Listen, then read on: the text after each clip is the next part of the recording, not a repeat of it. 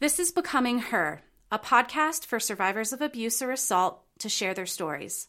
I'm your host, Emily Kemp, and I'll be having a conversation with a different survivor each week. I want to be sure to include a strong trigger warning with this podcast. The content we discuss includes topics related to violence. Listener discretion is advised. Well, welcome to the podcast, Becoming Her. Thank you so much for being here. Thank you guys for inviting me and giving me the opportunity to get my story out there for everybody to hear. Yeah, it's important. That's why we're here. And I know you don't want to use your name, so we're going to skip intros and just dive right in. So I usually just ask people to start sharing their story wherever that makes the most sense for them. So it could be the beginning, middle, end, wherever you're most comfortable. Okay. For me, the beginning of everything started in a small town where I grew up. And a lot of people here in Montana do tend to grow up in those small towns where they are trapped into certain situations. And the relationship started off as kind of a high school fling, and I didn't really think anything of it because, I was young, and a lot of us are when we get into these kind of relationships. And we ended up getting pregnant. So I moved out of my parents' house and I moved in with him. And then things kind of escalated from there. During my pregnancy, everything was fine and seemed very normal. And then after, everything just changed. I was very isolated. I was never allowed to leave. I couldn't see my friends. The hardest part for me was not being able to talk to my family. He wouldn't let me call my dad. And if I was on the phone, he had me put it on speakerphone. And that was a really big turning point for me where I thought, I need space. Yeah. So he's like monitoring your every move. Yeah, he was logged into my Facebook, Instagram, Snapchat, everything. So it was very hard for me to get away. Do you feel like once you had your baby that things might have escalated because you became more dependent on him? Because you were living together and you had a kid together? Or what do you feel like that kind of like trigger for him escalating was? I think him not getting my full attention was a big thing where I was more focused on our child and trying to recover from everything. He felt threatened in that kind of a way where he wasn't the main part of my life where I was completely devoted to him anymore. But yeah, it was very different for me. So I asked him for a weekend away at my uncle's house, and I got one night, and then he came and picked me up, and that's when I knew, like, this is too much for me. I need to get out of state. I need to go see a family member. So I booked a ticket to go to Arkansas to visit my sister, and it was all pre-booked. Everything was ready for me to go. And a week before, I was saying goodbye to my friends, like having a good night. And I came home 5 minutes late. And that was the hardest part for me because he was drunk and he attacked me. And that was the first time that he had ever laid his hands on me. And it was very intense. And he choked me to the point where I threw up. Wow. And he called my family members the next day and told them all that I was an alcoholic and that I had a problem and that whatever I told them was a lie. So he was like preemptively trying to set the scene so that no one would believe you. Yeah. So when I went to visit my sister, I had no idea that he had called her and told her all of this. Got it. He called my father. He called everybody. And I had no idea. And then my sister and I were all hanging out, and she asked me, I can't even remember what it was. Like, she asked her husband if he wanted a glass of wine, and I was like, oh, I'll have a glass as well. And she was like, I don't think you should have a glass. And it kind of caught me off guard because I was like, well, and you didn't know any context, It's like, okay, sister. And then she told me what he had told her, and I didn't want to out him, so I didn't say anything at first. And then it was 4th of July time, so I left my phone inside, and we were all barbecuing. And he started texting me constantly. Like, my phone was blowing up, and she had walked past and saw it, like, dinging. And so she clicked on it, and one of the messages was very, very explicit, saying, like, you're a whore. I know you're cheating on me. You're not texting me back. Who are you with? And so that's when she knew. She came out, and she asked me to come inside, and she confronted me and said, hey, like, this is a sign. Something is not right here with this guy. Has he hit you? And I broke down, started bawling. You didn't even need to say yes. Yeah, her husband came in, and he was like, are you okay? And my sister was like, get out. Like, we need a minute. And they took my phone away for the rest of the night. And I'm very thankful for that, because I would have been feeding into it. I would have been texting him back. Because there's fear there. There's real fear there. It's not just about feeding him, but also just like self-preservation. Like, I got to text him back because that's what he's like conditioned you to have to do. Right. And so they took my phone away. Her husband started texting him via Facebook and was like, hey, Maria needs space. She needs to have some actual time to think about this. And my ex started threatening him, saying, like, you better put her on the phone right now, or else I'm going to come down there and I'm going to come find you guys. And my sister and her husband are both in the military, and they do not take this very, very... Wrong people to mess with. Yeah. So they kind of shut that all down really fast. And then the next day when I got my phone back, I turned it on. I had countless messages on social media, everything from him, his friends, his family. His best friend actually left me a voicemail saying that I was a terrible person because he was going to kill himself because of me. I mean, things got so intense that I didn't know what to do. I was like, oh my God, like, it's going to be my fault if he kills himself. And I thought like that for a while. And then my sister was like, this is not your fault. He is like this because he's got a problem that he needs to deal with. And a lot of times threats of suicide are just that. They're threats, and it doesn't mean that it's not scary. And it's hard. It can be hard to tell when you're the person on the other side of that, whether or not you should take it seriously. Because what if for some reason you're like, oh, you're bluffing, and that person actually committed suicide? The guilt would be so intense. But I think when abusers and, people who have control issues are threatening suicide, it's to keep that person in the relationship and make them feel responsible and guilty.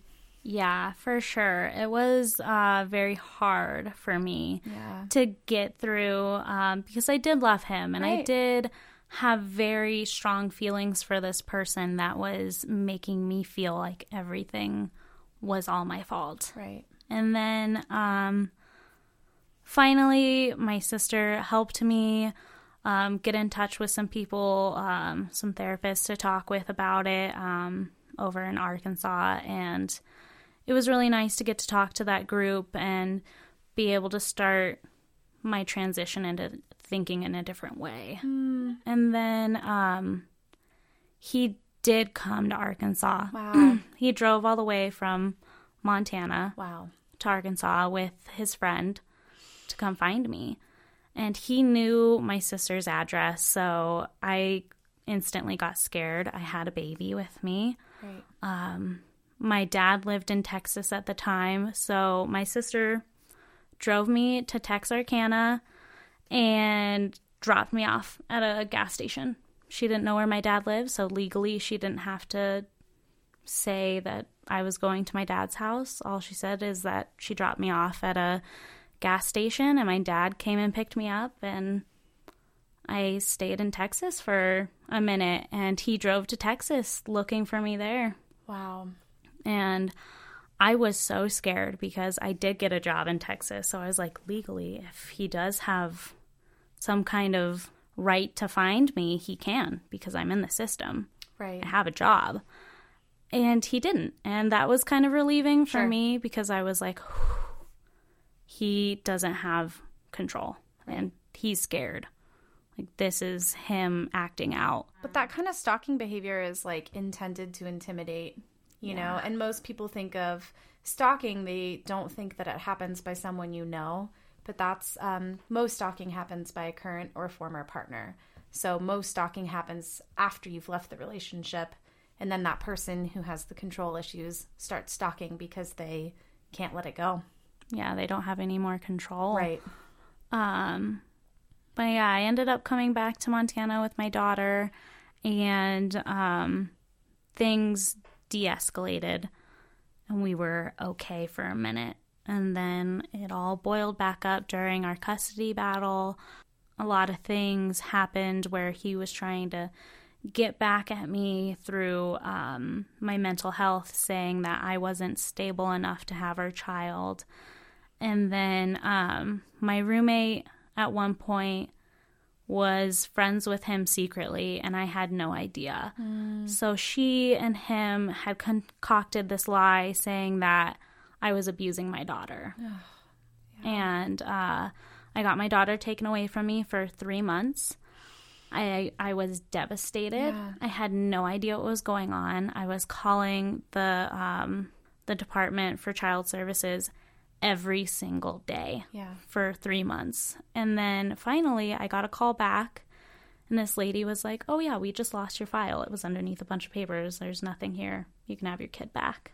So you didn't have access to your child for 3 months because they had lost your file. Yeah. That is very traumatizing. I'm so sorry. It was super intense, but I was able to forgive him for it. I was able to forgive that girl. But it definitely did give me some trust issues with people. Oh, for sure. And friends. Growing up in that small town community where everybody knows everybody, I ended up deleting a lot of people because they were friends with him and I couldn't trust them. Right. And it was really hard for me to lose friends that I had grown up with. Well, and he clearly had a pattern of trying to manipulate the people that you knew and cared about and loved to isolate you, and kind of get back at you. And I also wanted to point out with your story, I think it's really interesting to consider kids in all of this, because that's just one other moving piece that makes it that much harder to leave or to really find separation from this person, because you have a child with them and they can continue to use that as a way to manipulate and control. And yeah, it's tough. Yeah, it is tough. I think for exes in these situations, when they are abusive in that mental state, they do like to pull stunts, whether it's intentionally or not. Right.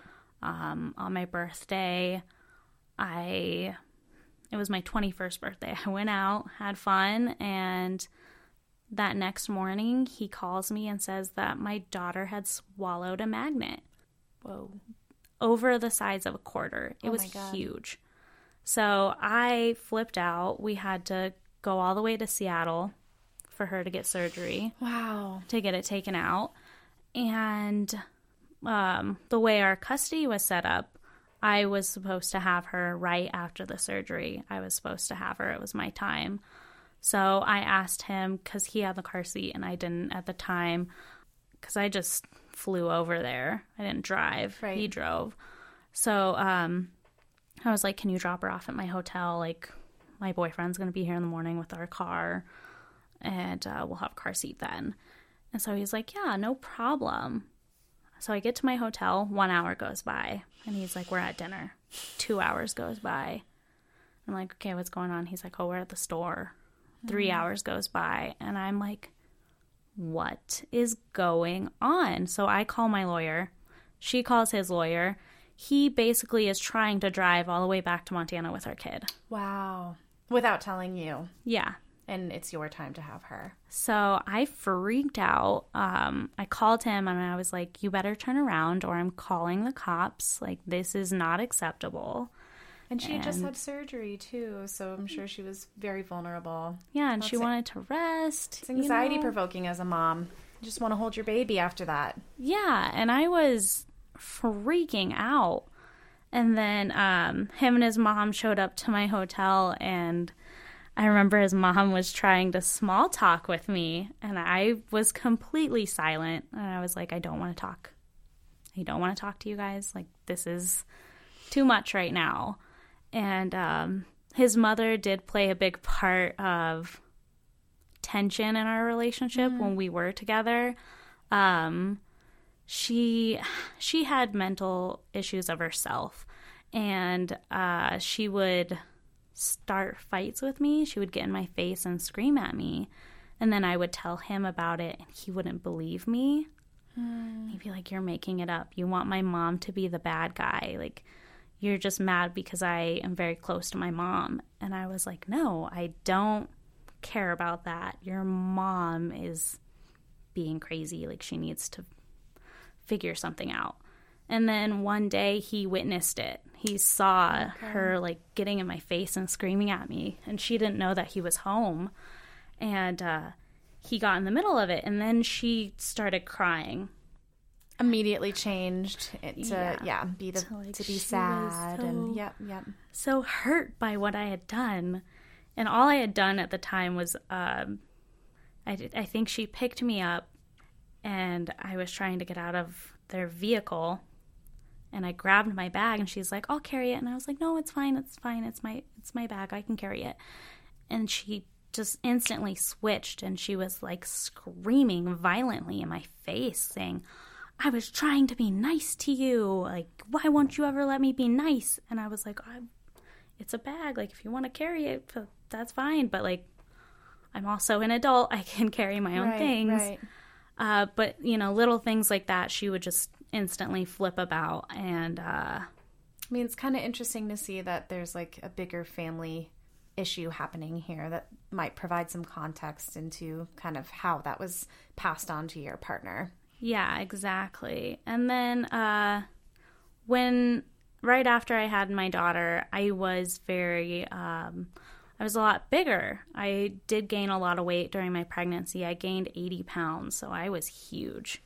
And this lady would talk about it, like, in front of me to other people. She'd be like, yeah, Maria's overweight. And, it made me very self-conscious to where I wouldn't even eat in front of them. I wouldn't do certain things in front of them because I was so self-conscious about it. And he'd be like, they're telling the truth. Like, you need to do something about this. And he wouldn't help me or tell them, like, hey, like, go talk about that somewhere else. Like, right, and you expect your partner to be a source of support and to build you up and not tear you down. So to hear that, like, echoed in your partner who's kind of reinforcing these insecurities is like, that cuts deep. That hurts. Yeah, it was very intense. And then his sister and I did get into a couple of fights as well over little things, like her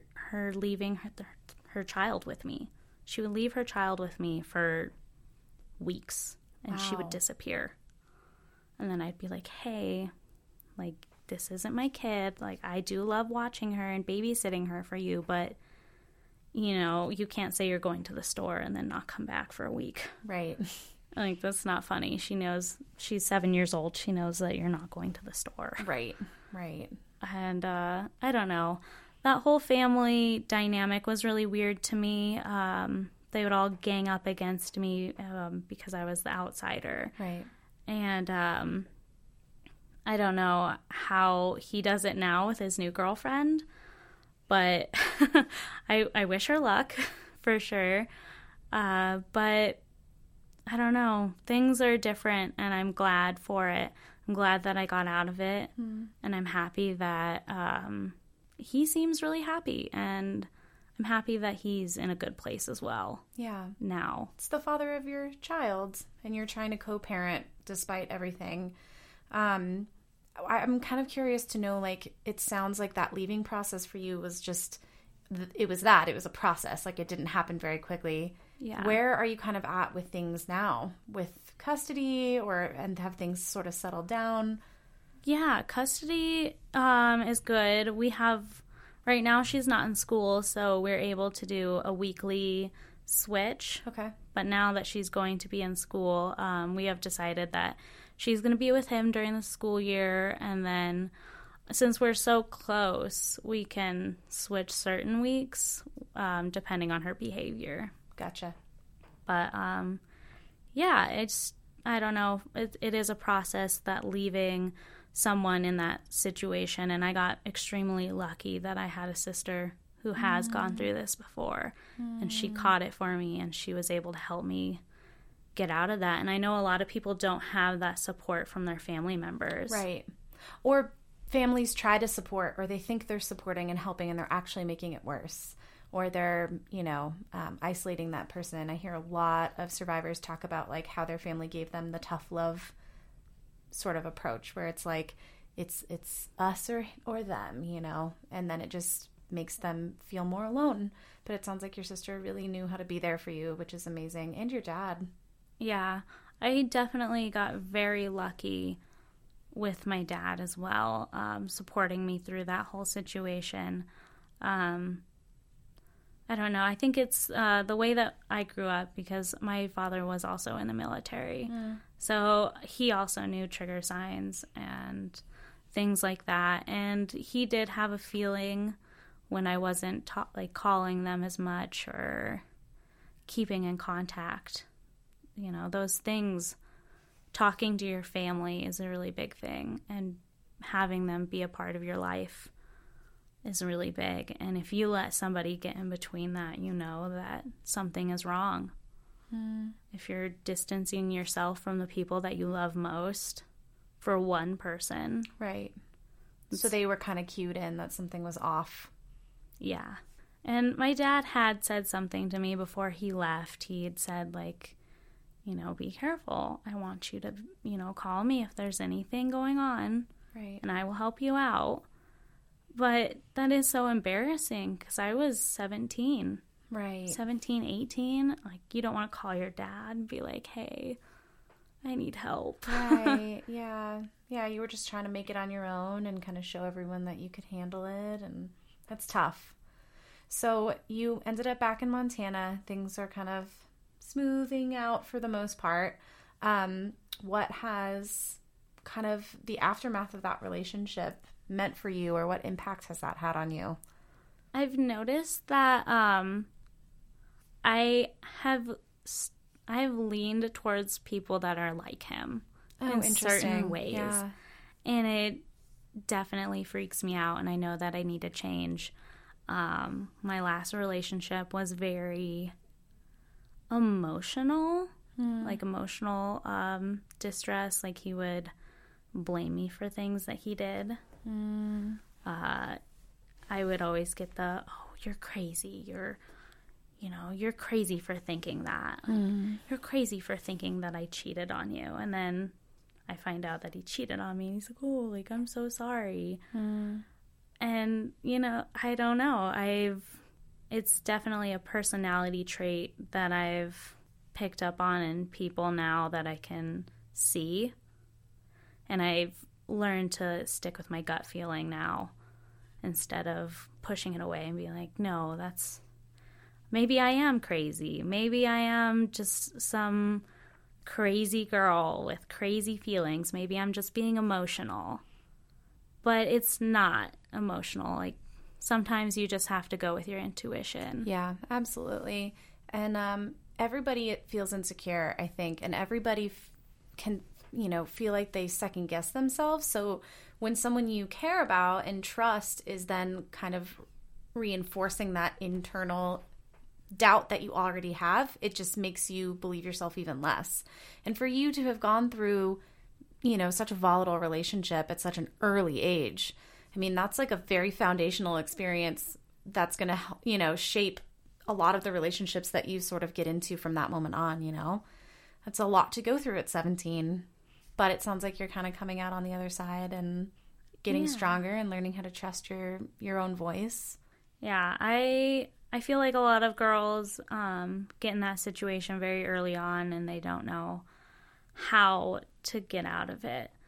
And I don't know, it's just so crazy. And in our town here in Montana, there are a lot of murder-suicides going on here. And it is a very big topic that I think has been pushed under the rug. Yeah, we live in like a very safe place in general. We don't have a lot of, gang violence or petty crime, but abuse is happening. It's happening here just as much as it is anywhere else. And just because people aren't seeing it out on the street doesn't mean that it's not happening, all the time. And I think that's a really hard concept for people to wrap their heads around. Yeah. I'm very thankful for the people that I have in my life now, the friends that I have made throughout this journey, because at first I didn't have anybody to talk to about it. In my small town, everyone would say that it was my fault and that I was the problem and that I was the crazy person and that they had heard all these stories about me. And finally, I just decided to not associate myself with people that decided to think like that and made new friends, and everybody has seen what is actually going on, right? What has actually happened, which is super validating. And to have that community and that support system to build you up after everything you've been through is so huge. So I'm curious to know kind of what things are like for you now. Things are good. They're looking up. I've definitely learned how to express myself in different ways. I do art now, and I like to paint when I'm in a certain mood and I need to just express how I'm feeling. And I feel like that has really helped. Like, if you don't have a way to let your feelings out, you're just going to go crazy. And, whether it's sports, working out, art, anything, a hobby of some sort is always so helpful when you're in that situation, because you don't know what to do with your mind. You're constantly thinking about that relationship and what's going wrong and what that person is telling you. You're always thinking about them when you need to start thinking about yourself and getting over that hill. And to have something like art that's all your own. It's like your voice kind of manifested in a different medium, and it's a way to express yourself, and it's your individuality completely outside of this relationship and this other person. And it's like such an incredibly safe way to express yourself. That's really cool. Thank you. Yeah, that's really cool. I am not artistic at all. That would not be helpful at all for me. As a way to settle my mind, I would just get pissed and probably punch through the canvas. So I'm always like really, I don't know, inspired when people can find something like that to help their healing. So I guess I'm just going to kind of wrap up by asking you, and I like to ask this to everybody who's on the podcast, if you could give some sort of message to a survivor who might be listening right now, what would you want to tell them? I would want to tell them to not think badly about yourself and to not think that you are damaged, because you're not. Things are going to be okay, and everything's going to turn around in the future. It takes time. Everything takes time, and we all need to heal in certain ways, and sometimes yours is a little bit harder than other people, but you're going to get through it, and you just have to keep pushing through those boundaries that everyone keeps putting up for you. I like that a lot. Thanks. Yeah. Well, unless there's anything else you really want to share or kind of let the listeners hear, then we'll kind of wrap up. Not really. I think I'm good. Awesome. Thank you guys for having me. Yeah, thanks so much for being on the podcast. We really appreciate it. We hope you enjoyed the podcast. Be sure to subscribe and don't forget to check out our online community at weareher.net. If you or someone you know has experienced abuse or assault, you can always call the National Domestic Violence Hotline at 1-800-799-7233.